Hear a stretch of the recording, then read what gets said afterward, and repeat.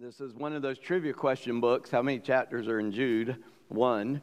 And so sometimes in a Bible study, if you're a smart aleck like me, say, turn in your Bibles to Jude 3, or chapter 3, and then people are like, wait, it's only one chapter. But we're going to look at verses 3 and 4. Today, I've begun a short series the month of January, starting the year, called the 2022 Challenge. And we're talking on certain topics. And last week was fasting. And maybe some of you have already begun to try to do that. Maybe you altered your diet a little bit this week. But we had a really good time last week talking about that. And then today is faith, and next week is family. And then we're going to come to prayer.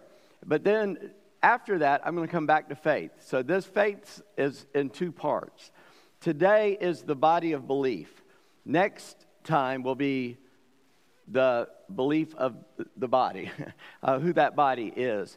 And so we're going to look at Jude 3 and 4. I put both references up there because Ephesians, I'll just tell you what it says, that God has put everything under the feet of Christ, and it says to the church in those verses, that the church is the body of Christ. And so the body of faith that we believe in is found in the body of life known as the church, for we are the bride of Christ, we are the body of Christ here on earth. And Jesus is the living word, and this is the, say it with me, I got to get you involved. This is the written word, right? So we have a living word and a written word, and they do not contradict. So, I'll come to all that in just a second. So let me read Jude chapter 1, verses 2 and 3, or 3 and 4, sorry. Beloved, although I was very eager to write to you about our common salvation, I found it necessary to write appealing to you to contend for the faith that was once for all delivered to the saints. For certain people have crept in unnoticed who long ago were designated for this condemnation, ungodly people who pervert the grace of our God into sensuality and deny our only Master and Lord, Jesus Christ. Join me again in prayer. Lord God, again, we bow in your presence in the name of Jesus. For, Lord, we need you. We sang that a minute ago. We need you every hour. There's no moment of time in which we do not need you. But, Lord, we need to know the real you. We need to know the God of the Bible, the true Christ. And I pray, Lord, that today you would help us to see your truth, that we would know your ways. And, Lord, just to talk about you is so vast, we could never exhaust the subject. And so I pray for guidance that the few things I am able to say today would help us, that would change our lives, that we'd be more like you having heard it. And we ask it in Jesus' name. Amen. And so today we're going to talk about faith. And here's something I want you to take home with you today is that if our faith is not solid, then the entire foundation is shaky. Our faith is our foundation. And our faith must be solid. I want to make a general comment here, and that is, in these verses, when it says faith, it can be understood one of two ways. One is that we have faith. We talk about having faith, and people misunderstand that verb, faith. The verb means trust. It actually means trust. It doesn't mean believe in something that ain't true. It means standing on something you cannot see, but God has promised is there, okay? I have not seen heaven. I cannot by experience tell you that it exists, but I can tell you that God promises there is, that he comes into those who believe in him, and that is the ultimate end of us. But this word faith in Jude is also understood as what we believe and the full body of what we believe. And so that is how I'm approaching this morning. And I got to confess, I've been confused in my life about what faith or the faith really is. I'm going to give you a statement. I've said it many times. Maybe you never caught it. This context will help us. Excuse me. This context will help us to remember it. I learned it from a man named Robertson McQuilkin, who's now with the Lord. And it's this: it is easier to go to a consistent extreme than to remain in the center of biblical teaching. there are subjects we begin to talk about, and you got people over here and people over here, and direction doesn't matter. They could be up here or down here or over there or over here. We just kind of separate ourselves sometimes, and when we do, it's because we've caught on to a part of the whole truth, and we run just to that. We run to try to get a hold of that. And in fact, just the little bit I do know about what Brother Justin does in Africa and what we're going to be doing is that it gives you a broad basis, and in 11 weeks, you'll know every basic doctrine, and just help me if I'm wrong, every basic doctrine that you need to know and everything you ought to be doing in 11 weeks. But it's tough. It's going to be hard. So I'm not going to make it easy for you. I want it to be hard. But I just know that myself, as a teenager, I got caught up in a certain way of looking things, and that still affects me sometimes. Sometimes I find myself leaning that way, and I realize I was wrong, and I was looking at faith as a works-based thing, even though I gave lip service to know that salvation is free, it's not something you can work for. Then we turn around and tell people they got to work for it. Now, I think there is a truth in that once you are saved, there are works to do. Ephesians tells us that you are saved unto good works that you ought to do. But sometimes we get confused about what those good works are, because we have a picture of holiness that is not right. We think that if I look holy on the outside, I'm holy.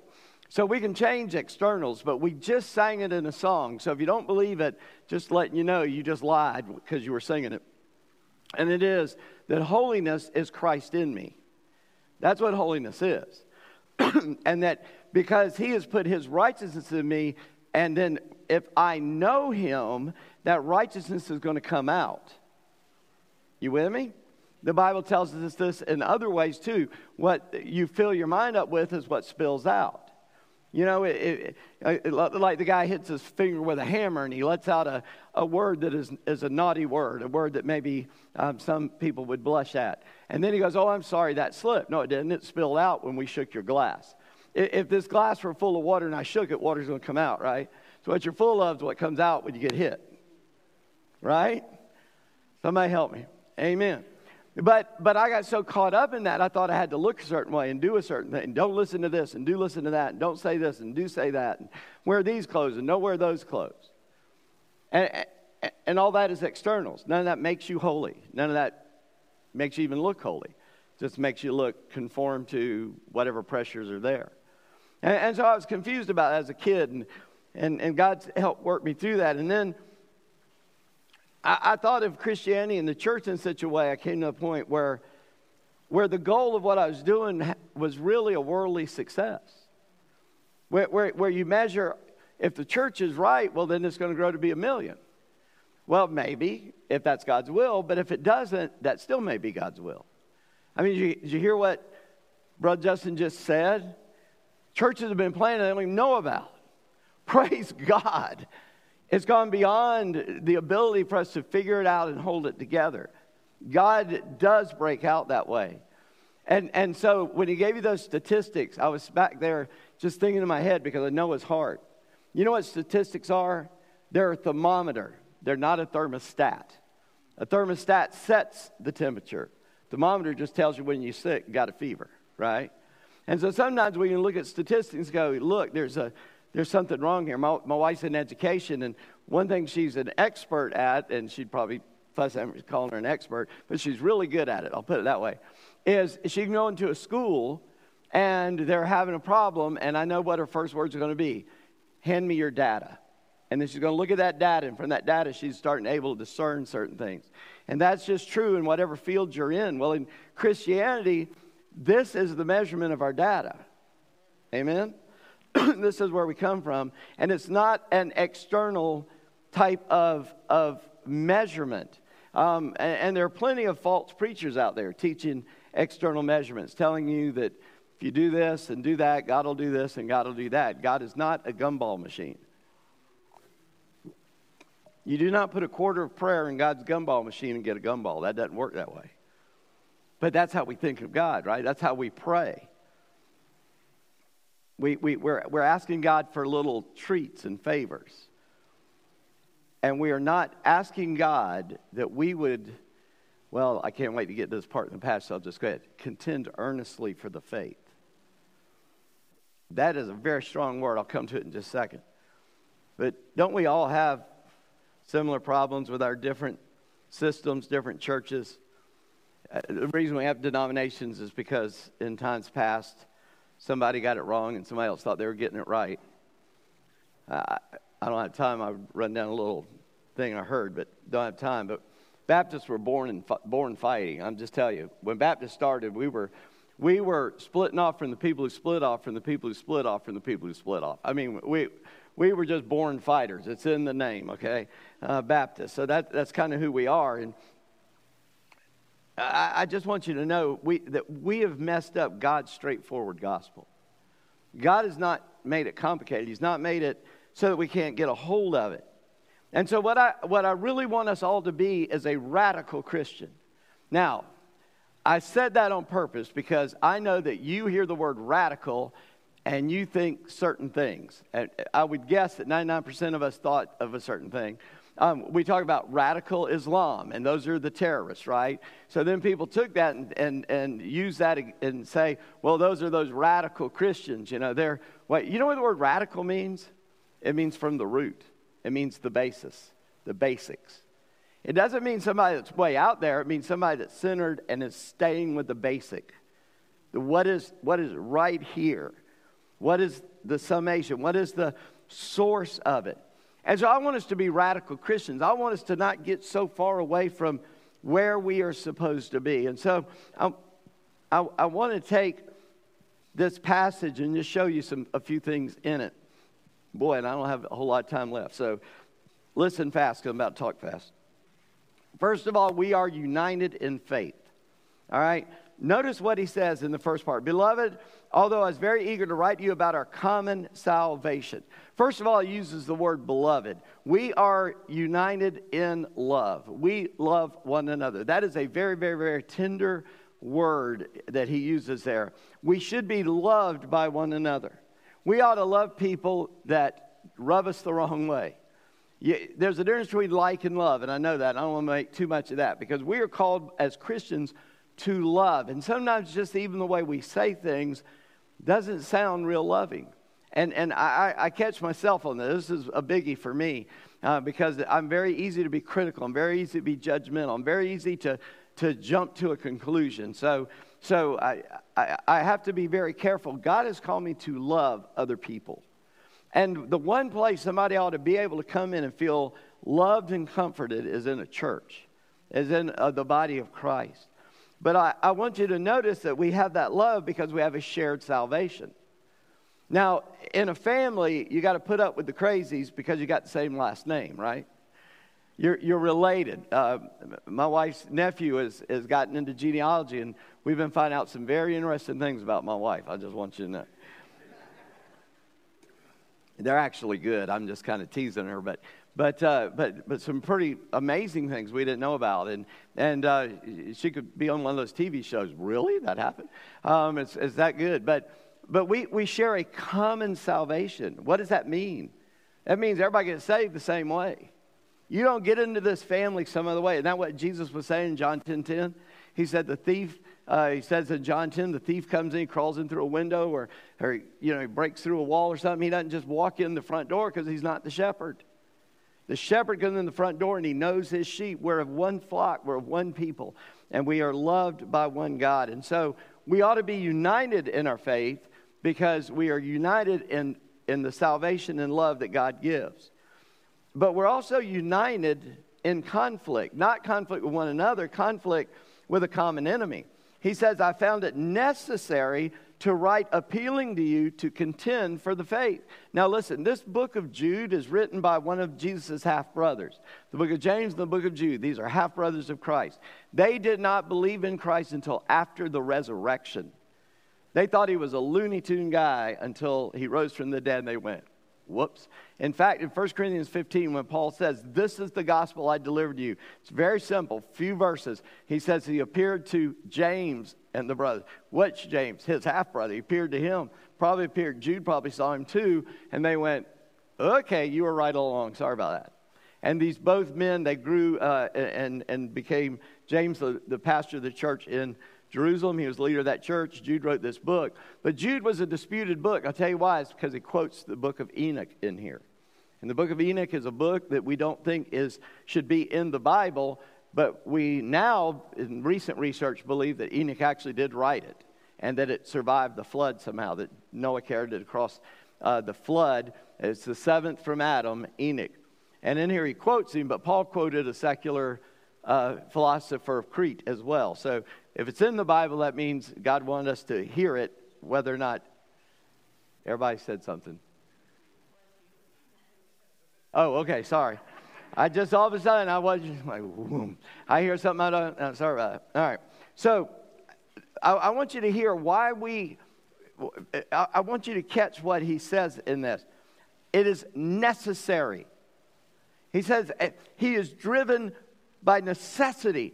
We are driven by necessity to contend earnestly for the faith. Why? Well, he explains that the rest of Jude is about these horrible things that come against the gospel. We are driven by necessity to speak up. America was founded, or when we were founded,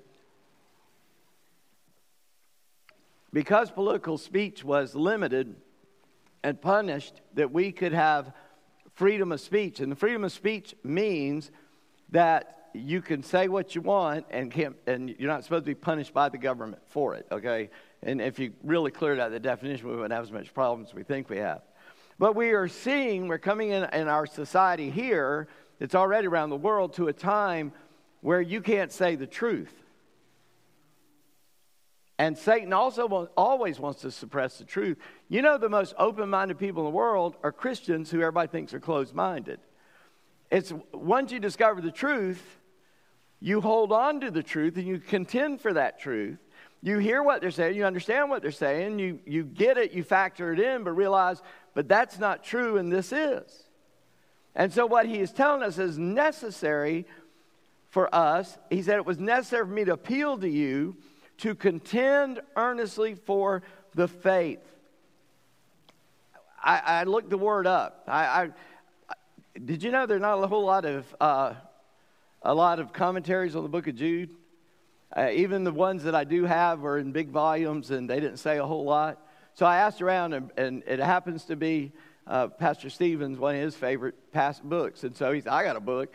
Man, that book was that thick on this one chapter. It was pages and pages and pages on one word. It was just crazy. I couldn't even read it all so much. But I did read about this word. It means, I'll take a bullet. I will die before I quit fighting. It is, I will not give this up at ever. I am to contend for it. Now, that doesn't mean you got to be ugly when you're contending. Because you got to think of this kind of in warfare terms, because we're at war. But you don't have to be ugly, but you got to be rock solid. Some of the strongest people that in the world, the greatest leaders, they don't raise their voice, they don't get excited, they're immovable. And we have a truth that is immovable. And he tells us that we ought to contend earnestly for that faith. And notice what he says, to contend earnestly for faith, for a faith. There's only one faith, for the faith. What is that faith? Well, this faith is settled and unalterable. I would want to just point that out. It was once for all delivered to the saints. That once for all means there are no updates. There are no appendages. There's no 2.0. It's just faith. And it hasn't changed since it was given to us. And so therefore, you don't need to update the Bible. You don't need a new word from the Lord. Anybody says they're getting a new word from the Lord is at best a heretic. And if not, they're a demonic spokesperson. And don't be fooled. I may learn something new out of the Scripture, but I don't get a new word from the Lord. Here's the word from the Lord, period.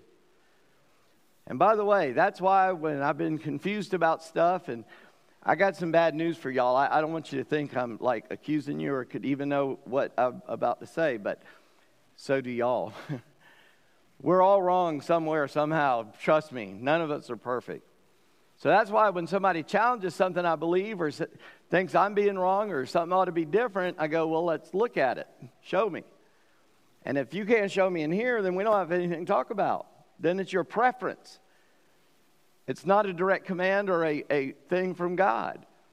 You may have a great idea, and God may allow it in the context of Scripture. And that's wonderful. And I do want to hear that. But don't make your preference Bible. And we've done that so much in the church, haven't we?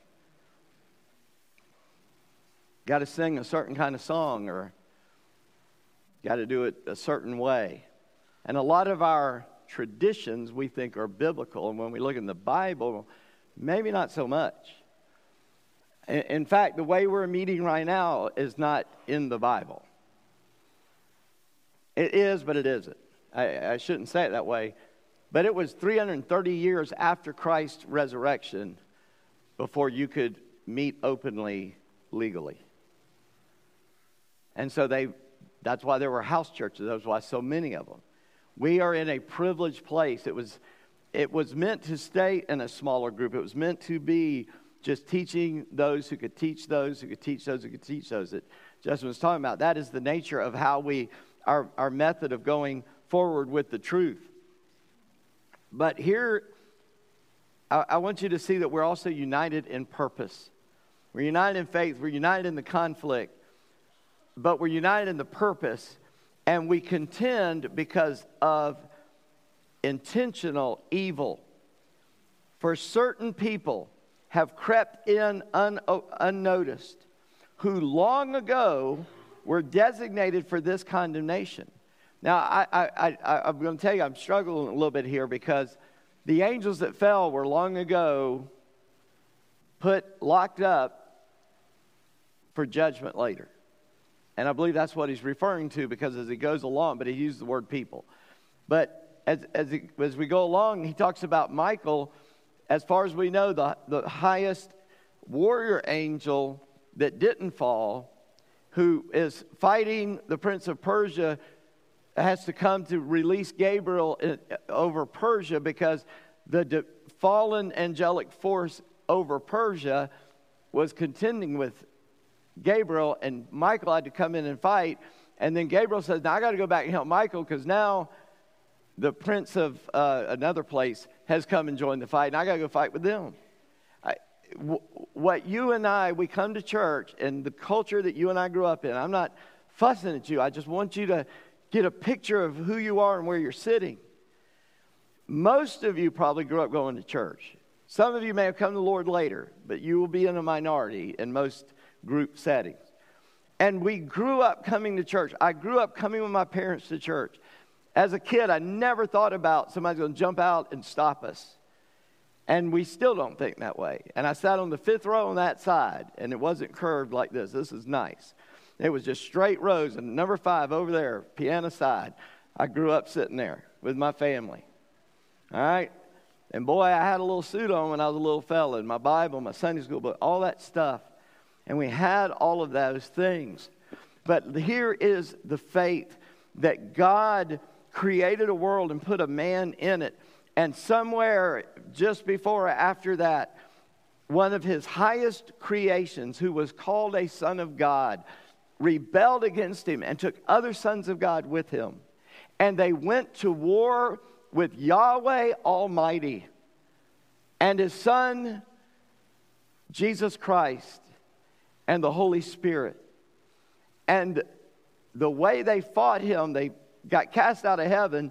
So let's do the next best thing. And God created a new thing called a human being. And if we can get them to mess up, we'll control the world. And they took away not our dominion, but our authority. And there has been a cosmic battle going on that we can't see that has results and effects in the world we do see. So when you hear the news, you got to think about that in terms of this is a cosmic battle between truth and evil. Period. And that's why he says you better contend earnestly for the faith. And that faith is this, that man fell and Satan brought us to that place.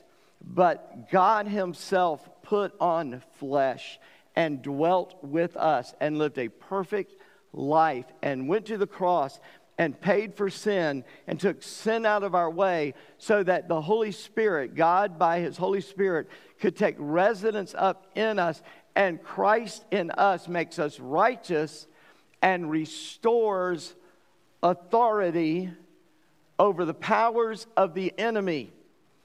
Because think about what Jesus said just before he ascended. All authority has been given to me in heaven and on this planet. You go therefore, because I have the authority and I'm giving it to the church to go and contend earnestly for this message of salvation and faith. And then we start fighting over stupid things. How many of you ever heard of the sermon, Sinners in the Hands of an Angry God? Heard about it? Okay, a lot of you. If you haven't heard of it, it was preached by a guy named Jonathan Edwards, believed to be the smartest man that ever lived on the shores of this country. He was a preacher. He preached a big series of sermons. That was the last one. And God gave us a great revival movement in the nation because of that. Jonathan Edwards was fired from his church because he wouldn't let a couple of teenagers participate in something the kids were doing because they hadn't done what they were supposed to do. So the church fired him for being the youth pastor. That's not contending earnestly for the faith. And I reached 300 years, 250 years ago to get that illustration. Just to let you know, it ain't new. Read 1st and 2nd Corinthians. They didn't want Paul around. And Paul contended earnestly until they got it right.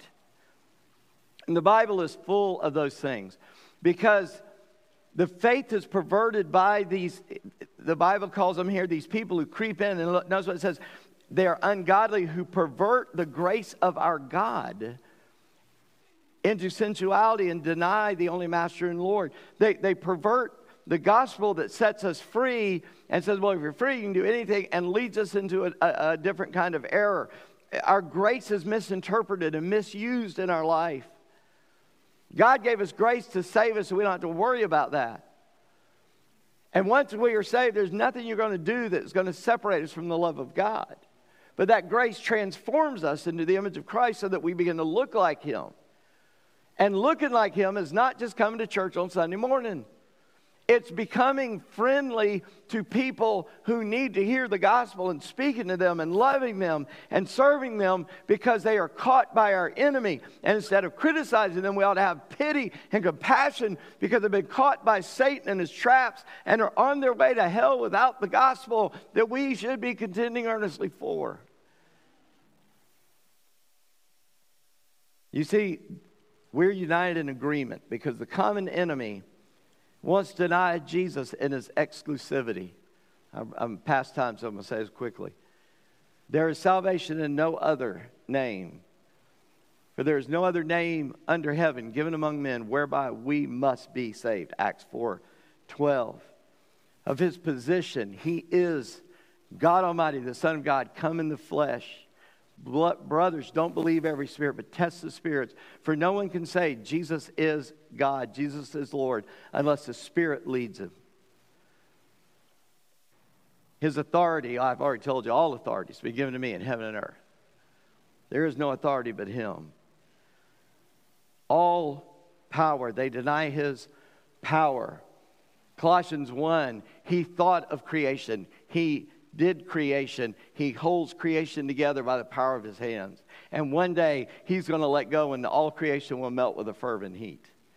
And those not with Him are going to be in the heat. That's power. And His identity. He is Son of God and Son of Man. He is our Savior. He is the one who loves us. Notice this. He is Master and Lord. He rules us by practical ruling, but he's also Lord. That's position he holds. And his name is Jesus, and he is the anointed one, the Christ, sent from the Father. That's who he is. That is for what we contend earnestly. Everything else is not important. Everything else is not important. I can't wait to come back and talk about how this applies in the church. What can you do this week? Well, here's some quick things. First of all, believe the one true faith. Believe the one true faith. We need to be very careful. I hear songs on the radio, on the Christian station. I go, that's heresy. That's wrong. Doesn't apply to the Bible. And then, I won't name names, but man, this person put out an album. I never heard the person before. And all of a sudden, I'm hearing their songs. Like, finally, deep songs, deep, great lyrics. And then they were on a talk show and didn't know up from down about what's right and wrong in the Scripture. Somebody just handed them the songs and said, sing these. And so they could sound good doing it, so they did. I love the songs, and I pray for the artists. I don't want to condemn anybody. I'm just saying. We got to contend earnestly for the faith. We need to be involved. So, preacher, you've studied it a lot longer. Yeah. Did you catch the point? I studied it. You can study it too. My kids went to Christian school, and they used to say, and one of them in particular, I don't remember which one would say, Dad, they say, well, you ought to know that. Well, you know that because your dad's a preacher. And they'd say, I don't know that because my dad's a preacher. I know that because I studied it for myself. Friend, you shouldn't need me to find out about God. You got the same access to the same resources I got access to. I get that God's blessed me to have a time and all that. But friend, I don't want you to go, well, I could never learn all that. Yes, you can. It's not that hard. You can do it. God didn't make it complicated. This is a book of answers, not a book of questions. Secondly, I'd say commit yourselves to building your faith. Well, I just said it. By the study of Scripture with good guides. They're good guides. There are good preachers out there. There's good books out there. And if you got a question, hey, ask somebody that you trust. Because it's not hard to figure out, wait a minute, that one's not good. It's easy, when you know the truth, it's easy to see the faults. You don't study the faults to learn the truth. Learn the truth, you know the faults. Thirdly, I would say contend for the faith where you work, sleep, eat, and play. Where you live, just contend. Again, you don't have to be ugly. Somebody says something's wrong or whatever, just say, you know what, I used to think like that. Or I can say how you believe that, but here's something I learned. And share the gospel with them. I've done that nice. I usually do it ugly, so I have to catch myself. If I do it ugly. But just take the Word of God, hold on to what the message we have is, and give it to others.